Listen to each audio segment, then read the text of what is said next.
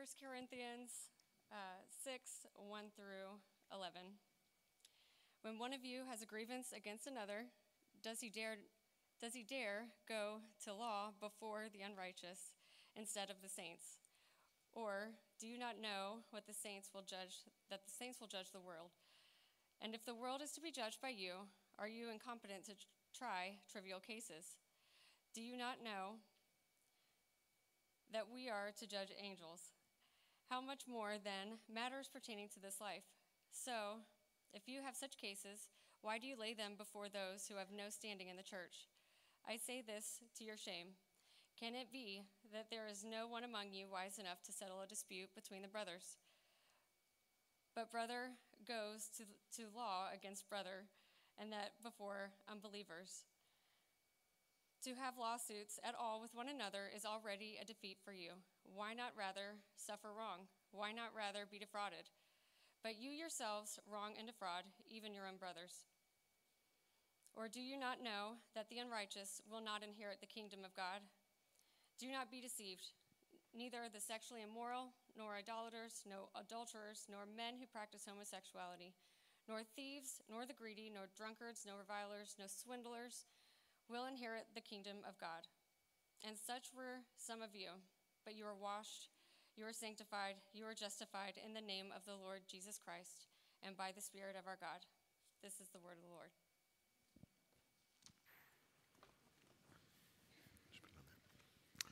All right.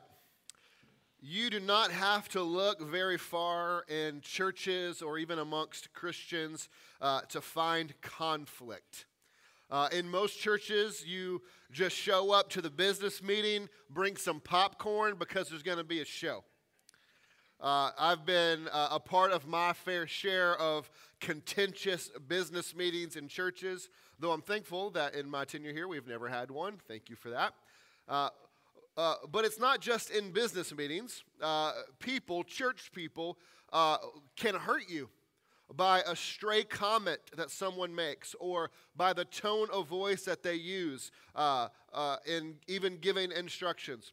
I was in a church in Kentucky when I was a youth pastor, and we had homecoming every year. It's kind of this southern tradition where you just get together and eat. And we had homecoming, and every year we had this one guy make us barbecue for homecoming.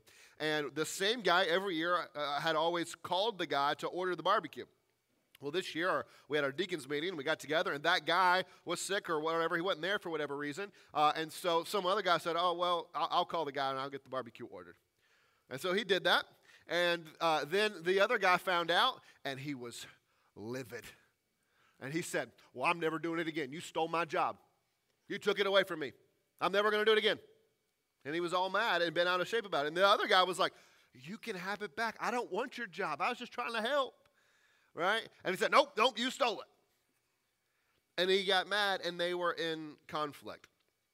One time we were doing a VBS skit during VBS at that same church, and we had stolen this skit from the camp that we were at that year, and I was playing the bad guy, and so I was, in character being the bad guy, the antagonist, if you will, and the other guy on stage with me who was like one of the good guys, I was making fun of him. And part of the way I made fun of him as the bad guy was to make fun of his name. And his name was Eugene. And I made fun of him, made fun of his name, and the next day I had someone in my office because they had a nephew named Eugene, and I made fun of them, and it hurt their feelings. And they were mad at me. I was in conflict. One of the most often conflicts, I think, in today's world that I hear about all the time, I've experienced, is the misinterpreting of a text message. See, y'all know what I'm talking about. Either someone didn't respond, so they're mad at you.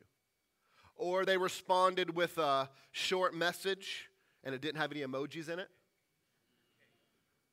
And so the assumption was that they were upset with you.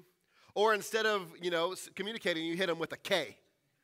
And if you hit somebody with the K, you might think, oh, well, okay, yeah, you're throwing a K. But you don't know, suddenly in our culture, if you hit somebody with the K, that means I'm mad at you. And you may not know that. Now you know that. Don't respond to anybody with the K. I think this is sign language for K. Brett, am I right? Okay. Don't hit anybody with a K. At least get an OK. That's not an O. How do you do an O in sign language? Oh, man, I'm on the ball. Man. And sometimes people are just so busy they forgot to respond. However, text messaging can lead to assumptions and can lead to conflict. When one person thinks they're in conflict, another person has no idea.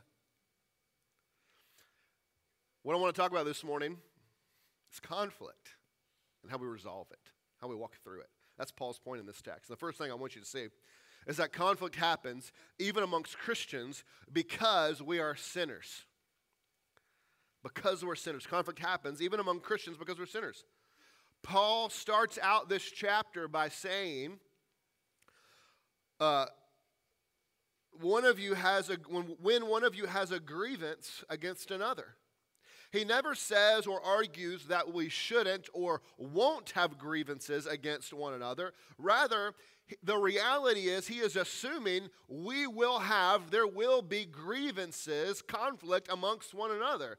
And so Paul begins to argue in how we handle those conflicts, not assuring that they never happen because he knows that they will. The reality is we are all sinners. Even those of you in this room who have followed Jesus from conception and have been following him ever since, and you're 90 years old and you're more sanctified than anybody else in this room, you're still a sinner. And we've got a long way to go until we get to heaven and are made perfect.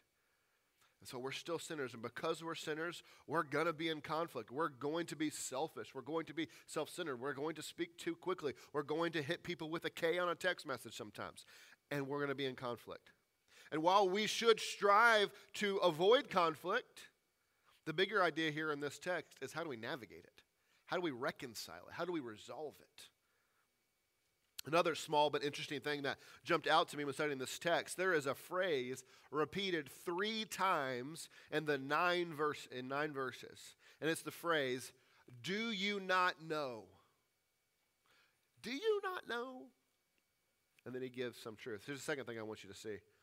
Conflict begins or is worsened by a failure to apply the scriptures. So often the reason we're in conflict is because the conflict's getting worse, is because we're not applying the Bible and the truths we know and hold dear to in the Bible to our lives. As Paul is building his argument here for how we should be settling our conflicts, he is rooting his argument in theological, biblical truth. He's saying, guys, don't you know this, or do you not know this? Well, obviously you don't, because if you did know this, you wouldn't be acting like that, is his point. It's an important point to make because most of the time, our conflicts arise out of or are worsened by our failure to apply the Bible to these conflicts. Here, I'll just give you a couple examples. What is the greatest commandment in the Bible? To love the Lord your God with all your heart, soul, strength, and mind. And the second is like it, to love your neighbor as yourself. Well, in your conflict with someone, are you loving other people as yourself? Well, if you're in conflict, probably not. Because if you were loving them like yourself, you'd be a lot more patient with them because you want people to be patient with you. If you were, you'd be a lot more understanding or seeking to understand them because you want people to seek to understand you. If you were loving them, you'd be listening a lot more because you want people to listen to you. If you were, you'd be a lot more gentle and a lot more gracious because that's how you want people to treat you. Or consider Philippians 2:4, right?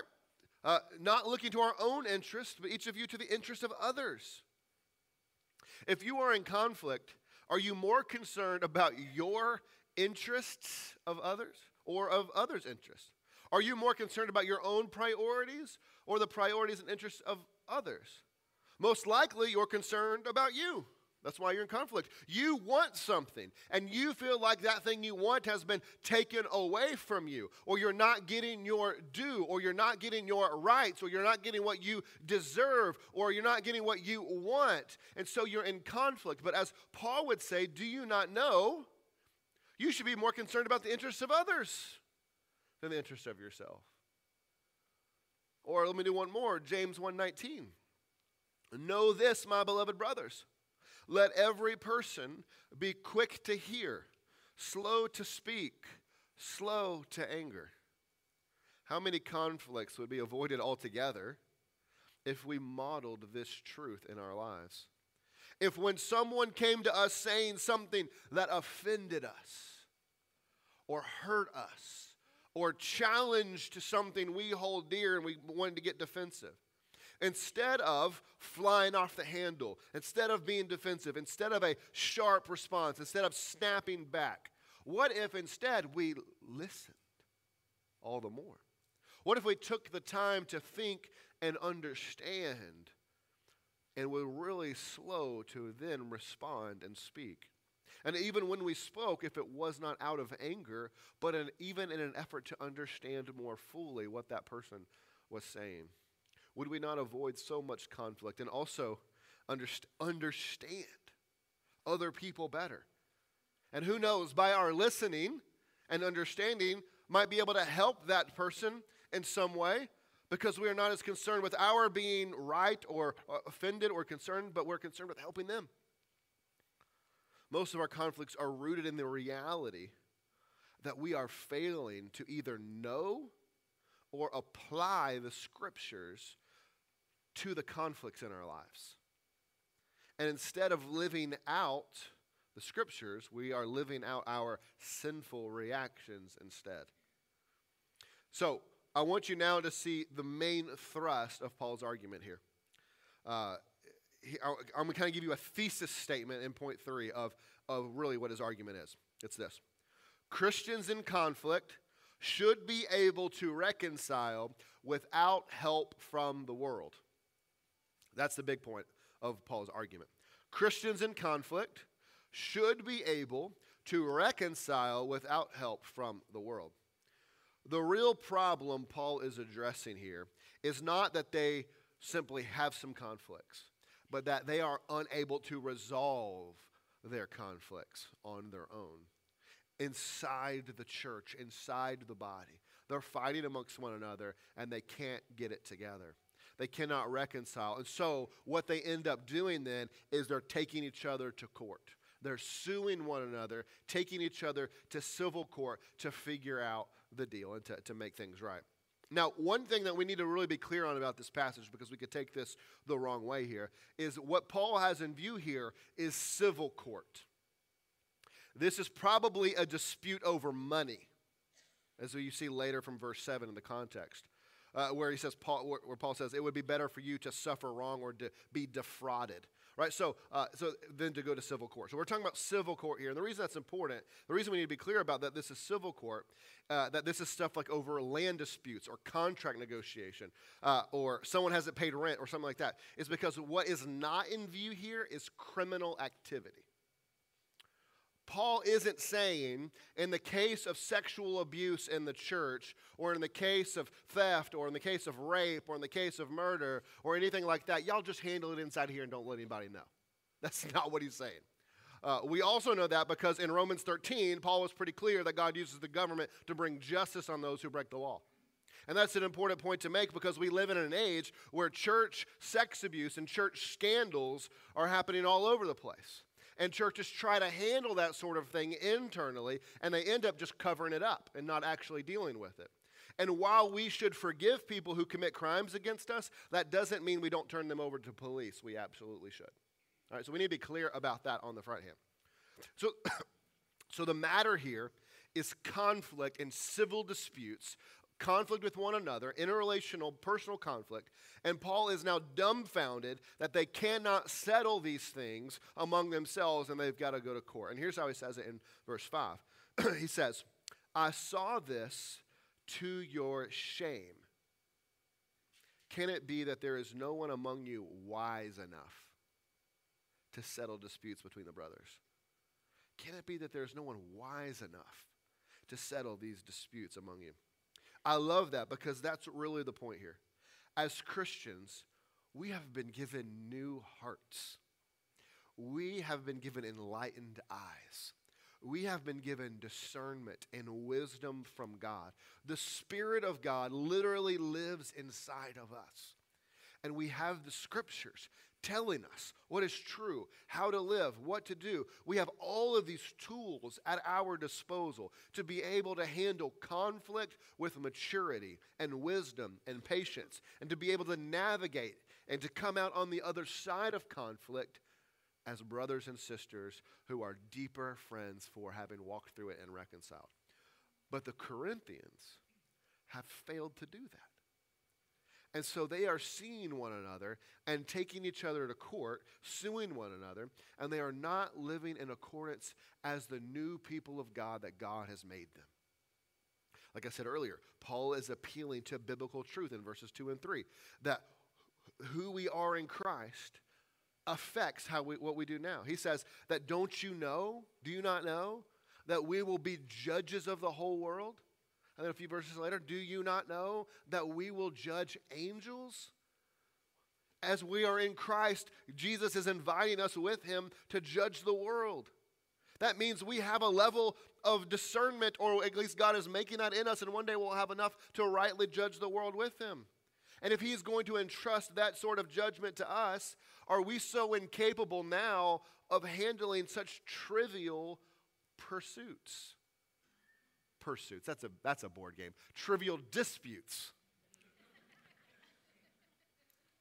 And so surely we are wise enough, patient enough, spiritually mature enough that when conflict arises, we don't have to jump down each other's throats. We don't have to split a church. We don't have to go at one another, but rather we can, in patience and in wisdom and kindness and charity and love, talk through and work through together, maybe with the help of a third party if we need it. Someone can come in and kind of help mediate us because someone else maybe is wise enough to help us walk through this thing together.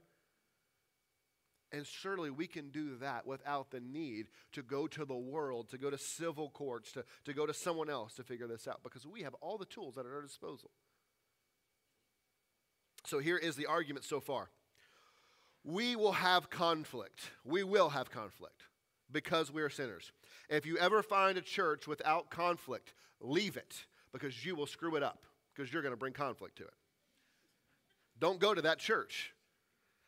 It doesn't really exist, but we have conflict because we're sinners, and we should be applying the scriptures to our conflicts to resolve them. But when we fail to do so, things get worse, and they get worse.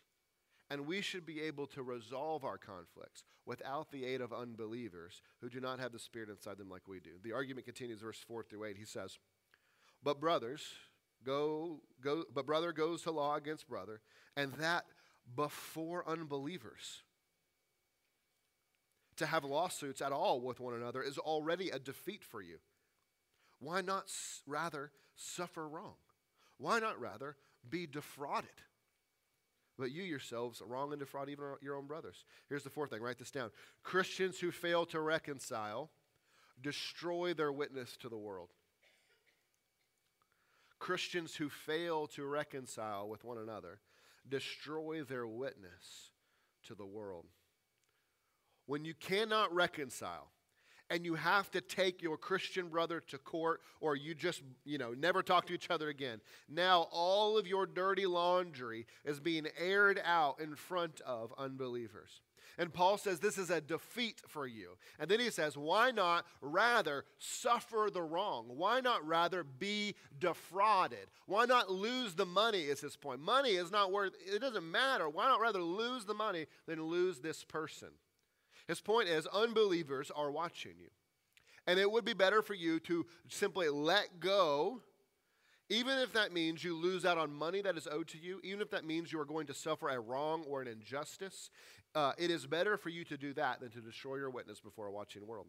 Because what does it say to the world when they see Christians who their central message is forgiveness, right? Like, if we talk about anything, it's forgiveness. And what does it say to the world when Christians are in conflict with one another and there's no forgiveness? They don't even believe what they're trotting out there. What does it say when we go after one another in a public forum? What does it say when we tear a Christian down on social media? What does it say to the world when two Christians cannot work out their difference? Man, they can't even get along. They don't even trust each other. Looks like all they care about is money and them getting their rights, them getting their due. Looks like they hate each other. I thought Christians were supposed to be about love. Think for a moment about church splits. Churches today don't typically split over theological reasons like they have historically. Most often they split because there's some big fight over the music, or there's some big fight over the color of the carpet, or getting rid of the pews, or changing the color of the walls, or because somebody's grandpa put that carpet in 30 years ago and it needs to be replaced and they're holding on to it and somebody else replaces it and they get mad. And they get in conflict over some issue. They don't talk about it. They don't love each other through it. They don't put the other person's interest above themselves. They're inward focused, worried only about themselves. And they fight and they tear each other apart. And now they start some other church and people see this. The world sees this and is disgusted by it and turned off to Christianity because of it. And how many people do you know? I know a lot who refuse to go to church because of Christians they've experienced in their life. Because of the conflict and how Christians they watched handle conflict in their life. Christian church business meetings, not ours are great, but church business meetings should be like one of the most joyous places in the world, but instead, so often you go to a church business meeting and it is like a war zone. Great! Take over! Shots fired! Unresolved conflict in the church destroys not only the church, it destroys our witness about Jesus to the watching world. The world is watching, and it makes a mockery of Jesus when we cannot reconcile and work through our differences. It makes a mockery of him. On the flip side, when we do reconcile, man, what a celebration of the gospel that is. What a witness that is to the world. That, yeah, we fight because we're sinners, but we make up. We sacrifice for one another. When you go to verses 9 through 11, it almost seems like Paul has moved on. It almost seems like he's changed subjects, but he hasn't. He's making one final point, and I think we need to hear. In verse 9, he says, "Or do you not know," theological point here, "or do you not know that the unrighteous will not inherit the kingdom of God? Do not be deceived, neither the sexually immoral, nor idolaters, nor adulterers, nor men who practice homosexuality, nor thieves, nor the greedy, nor drunkards, nor revilers, nor swindlers will inherit the kingdom of God. And such were some of you. But you are washed, you are sanctified, you were justified in the name of the Lord Jesus Christ, and by the Spirit of our God." Write this down, point 5. Christians who fail to reconcile fail to understand the gospel. I think that's what Paul's saying here. Why is it he's moving from this conflict talk to just kind of this synopsis of the gospel? Because Christians who fail to reconcile, Christians who cannot work through their conflicts and reconcile with one another, fail on the most basic level to understand the gospel to which they believe. They say they believe. After telling us we should be able to resolve our own conflicts, he circles back to the heart of the gospel. That we were all unrighteous, that we were all sinners, that we were all broken, but we were all washed. We were all forgiven. All of our sins washed away, justified, made right before God. We had conflict with God. Rather, God had conflict with us, really. And God resolved his conflict with us in Christ through the gospel, and he made us right. And here's the point. If you rightly understand who you are, if you rightly understand how heinous and vile and worthy of hell our sin is, and you then understand that God crossed the most massive chasm to forgive us such a great debt, if you get that, it will be easier and natural and normal for you to forgive what are, in comparison, the much smaller offenses against one another. But if you don't get that, if you think that your sin is not that big of a deal, if you think that, yeah, you needed forgiveness, but just kind of like for some minor offenses, some petty offenses, some little things, no big deal. And therefore, God's forgiveness wasn't really that hard, really not that big of a deal, didn't really cost him that much. And you think, of course he should forgive you because you're a pretty good person already and you deserve your minor infractions to be forgiven. If that's your theology, if that's your understanding of yourself and of God and his grace, then of course it will be hard for you and probably sometimes impossible for you to reconcile conflict because you do not know what it is like to wrong someone on such a deep, pervasive level and have received such undeserved mercy from them. You've not experienced that. And of course, then, you don't know how to give it away yourself. You do not know how to extend that same sort of mercy. It is unnatural for you. Do you know why it is so easy for Paul to forgive those that wronged him and why it's so easy for him to tell us to do the same? It is because how Paul described himself, how Paul titled himself. He did not say, "Here I am Paul, the mightiest of theologians." He did not say, "Here I am Paul, the most sacred of apostles." He did not say, "Here am I, Paul, the greatest church planner, the holiest of Jews." No, he said he was the least of all the apostles. And he said, "I am the chief of sinners." Paul knew his identity was bad. Paul knew his sin was bad. The dude writing a lot of the Bible knew that he was broken and messed up and bad and offended God. He knew his sin against a holy God deserved and earned him a VIP seat in hell. But for the grace of God that came after him, that changed him, that forgave him, made him new. You see, grace like that, when you know who you are and you know what God has done to change you and save you, that changes you. That can't not change you. And it makes you a forgiving, merciful person. You see, failing to reconcile with someone you are in conflict with means you misunderstand how bad your sin is before God, or you misunderstand how much grace it took to forgive you and the cost that was paid to forgive you of that sin. That is why the Bible says, Nathan read it earlier, if you do not forgive the sins of others, neither will your sins be forgiven. Now, I don't think what is saying in that passage is that if you don't forgive people, God is going to take his forgiveness back. That he's not going to forgive you. I don't think that's what he's saying. I think what he's saying is this: if you won't forgive others, it's because you've not experienced the magnitude of God's forgiveness. It's revealing. Your lack of being able to reconcile and forgive is revealing that you've not experienced that forgiveness for yourself. Guys, we are always going to have conflict in our lives.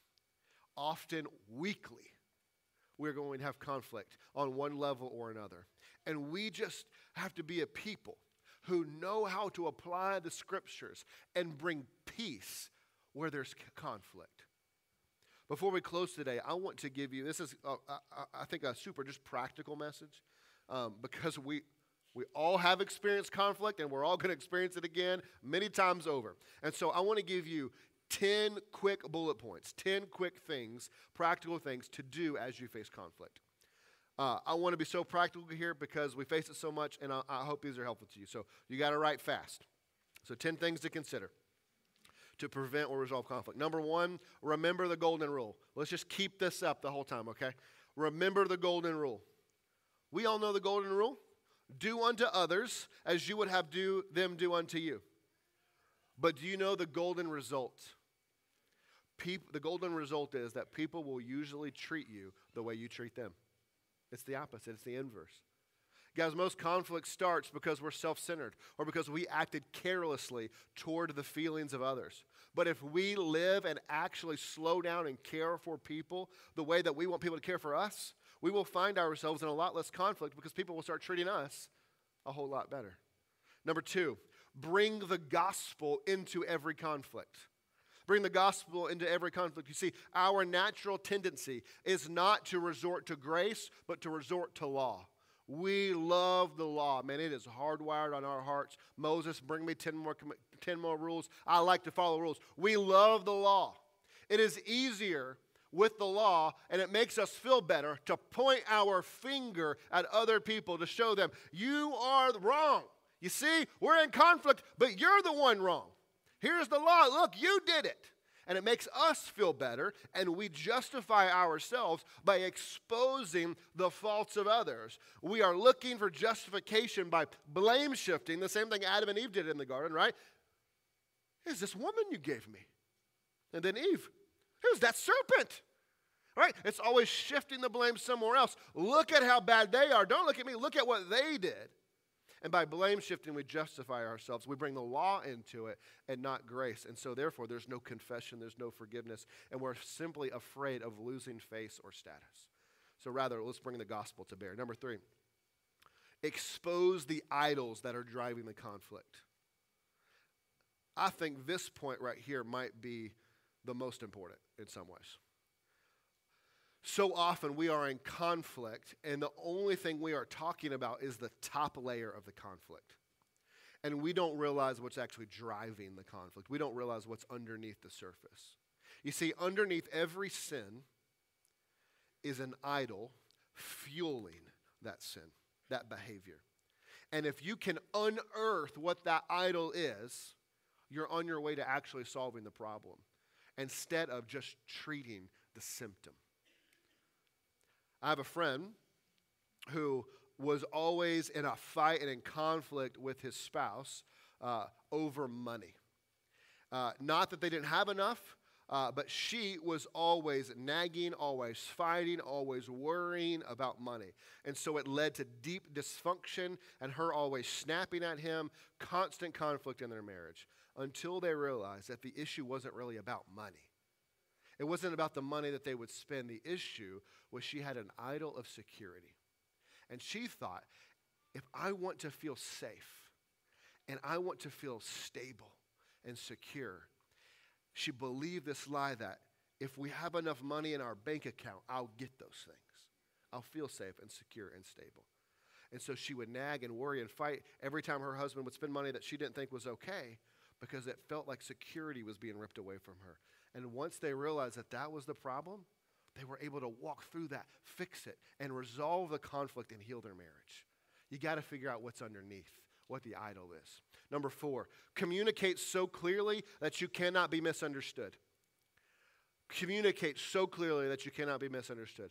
Guys, almost every fight I get in or every conflict I help other people resolve is usually built on miscommunication. We say things and we think we make sense. We say things and we think they're really clear, what we're saying. But the person who has heard us a different way. They heard in a different tone than we intended. Or they understood you to mean something different than you meant. And so you have been fighting all of this time and you are just talking past one another. Because you're talking about two different things because you're on two different communication levels. And you're never gaining ground, you're never moving forward to resolving it because you're having two conversations and you don't even realize it. So slow down and make sure the other person really understands what you're saying. Make them repeat it back to you so that they get it and you're on the same page. Number 5, be patient with people as they process their emotions. Be patient with people. You do not know what is going on in someone's life. What seems like a minor infraction to you or a small issue to you could be deeply painful to someone else for reasons you do not know or understand because you do not know their life. And so be patient with people as they navigate and think and pray through their emotions and their feelings and their defensiveness. Do not rush or force people to talk it out on your timetable. Allow them some space to process. Not infinite space, but some space. Number 6, resist the urge to be defensive. Resist the urge to be defensive. We get defensive for all kinds of reasons. You might feel belittled. You might feel unheard. You might feel offended, mocked, and on and on. But the moment we get defensive, reason flies out the window. And we go to fight or flight mode. When you get defensive, you go fight or flight. We withdraw, we ignore, or we fight, and both are wrong. Retreating into your own little shell is wrong, and fighting over it is wrong. Instead, when you feel yourself getting defensive, speak up and say, hey, I'm starting to get a little defensive about what you're saying right now. I feel like you're belittling me. I feel like you're mocking me. I feel like you're not taking me seriously. And most of the time when we say that, people say, oh, I'm sorry, that's not what I meant. I was just joking, or that's not what I meant. And then you can move on and avoid the conflict. And also at the same time, teach that person to be more careful with their words and how they speak. Number 7, have charitable judgment. Have charitable judgment. Guys, this is a huge one. It is easy to think the worst of someone. When someone slaps you with a K, it is easy to think the worst of them. It is easy to believe that the tone they used, the lack of emojis they used, the fact that they didn't speak to you that day means that they're mad or they meant to hurt you or something. When most of the time in reality, people meant nothing by their tone or what they said. They did not mean to hurt you. And if they knew that you were at home just in a heap of something over what this person did to you, they would feel terrible if they knew you were feeling that because of what their actions. Instead of thinking the worst about people, instead of trying to understand their motives, and you're just at home playing this over and over again in your head of what their motives are, instead give them the benefit of the doubt. Think the best of them until you have facts to prove otherwise. Don't make stuff up in your mind. It doesn't do you any good, and it just hurts you. Until you have the facts to prove otherwise, think the best of them, and that will help you avoid needless conflict. I think that's so important because I think we do that. We play scenarios and situations over and over and over and over again in our mind. I have had meetings with people that I thought went really well. And then a week later, they're mad at me because they replayed this conversation over and over again in their mind. And now the conversation has totally morphed and changed. And they've invented some tone or something that I said. And we got to go back together and be like, where did you get all this from? Right? You just went home and dwelt on it and then started making stuff up that you now thought was true. And so don't do that. Think the best of people. Number 8, be approachable. Be approachable. If someone has a concern or a problem with you or with something you did, and they want to come to you to talk about it, but you are a big, scary, standoffish, quickly spoken, not good listener, someone is not going to come talk to you, right? You are not approachable.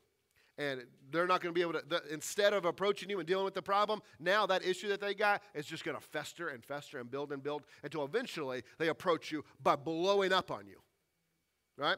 And so some of you think you're approachable, and you're not.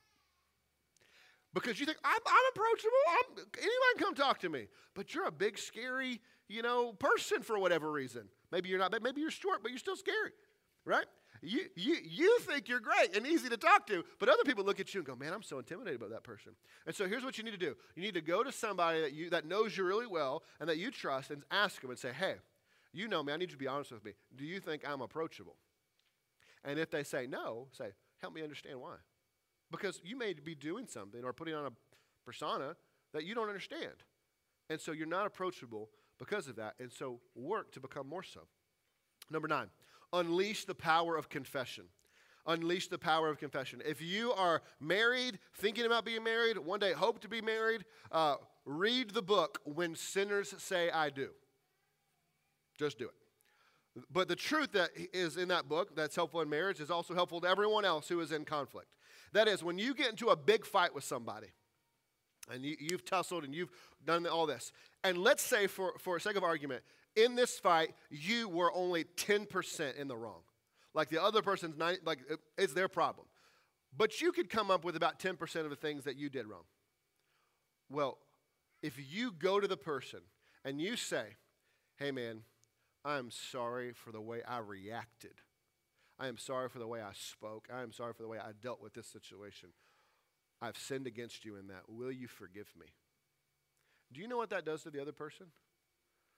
I mean, I've never experienced it to be other than this. Then they say, man, I forgive you, but that really wasn't on you. That was on me.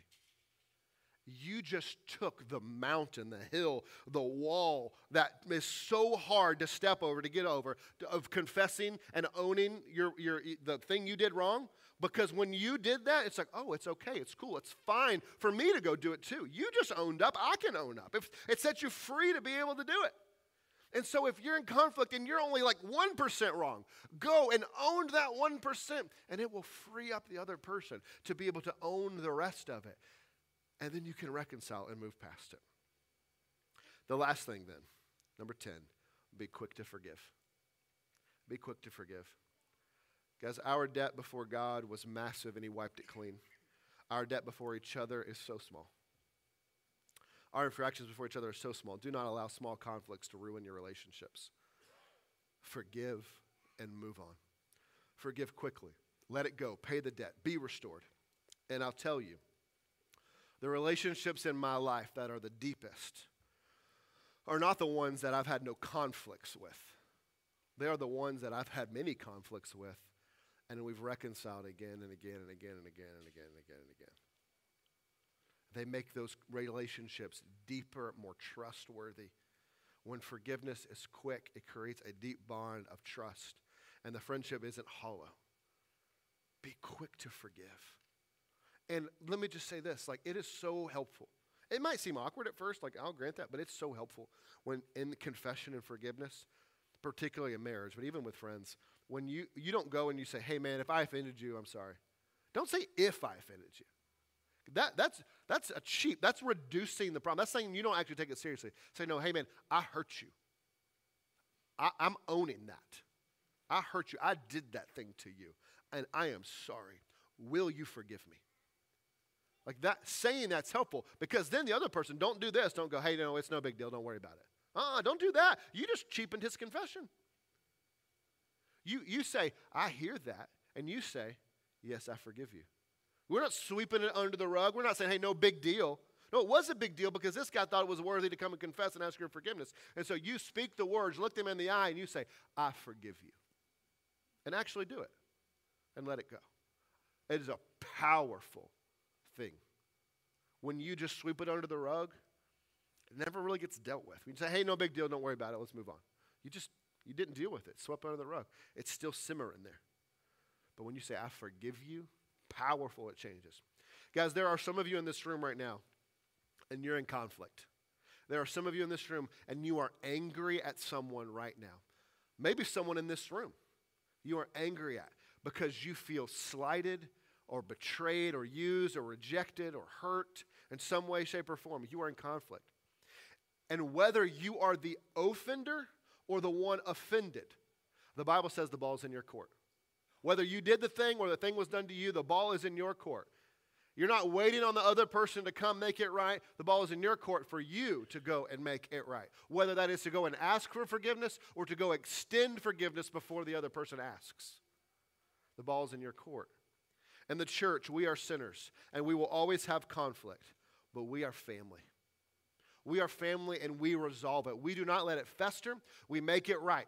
And so, if you are in conflict with someone in this room or someone in your life right now, as we stand here in just a moment and sing this song, I want you to get up and walk across this room and find that person and either ask their forgiveness or forgive them. That is what the Scripture is calling us to do. We don't fester. We don't wait. Ball's in our court. We go handle it. We go take care of it. We don't need outside people to fix our problems. We can fix it because we have the Spirit of God in us. And we know, of all people, we know what forgiveness is like because we've experienced it. And so as we sing, you've got a problem, you got some beef with somebody, you go make it right. Don't make up all the excuses. The devil's going to give you every excuse not to do it. You go make it right. Ball's in your court. There are some of you in this room, however, you cannot imagine doing that for a second. That seems like the craziest thing in the world to you.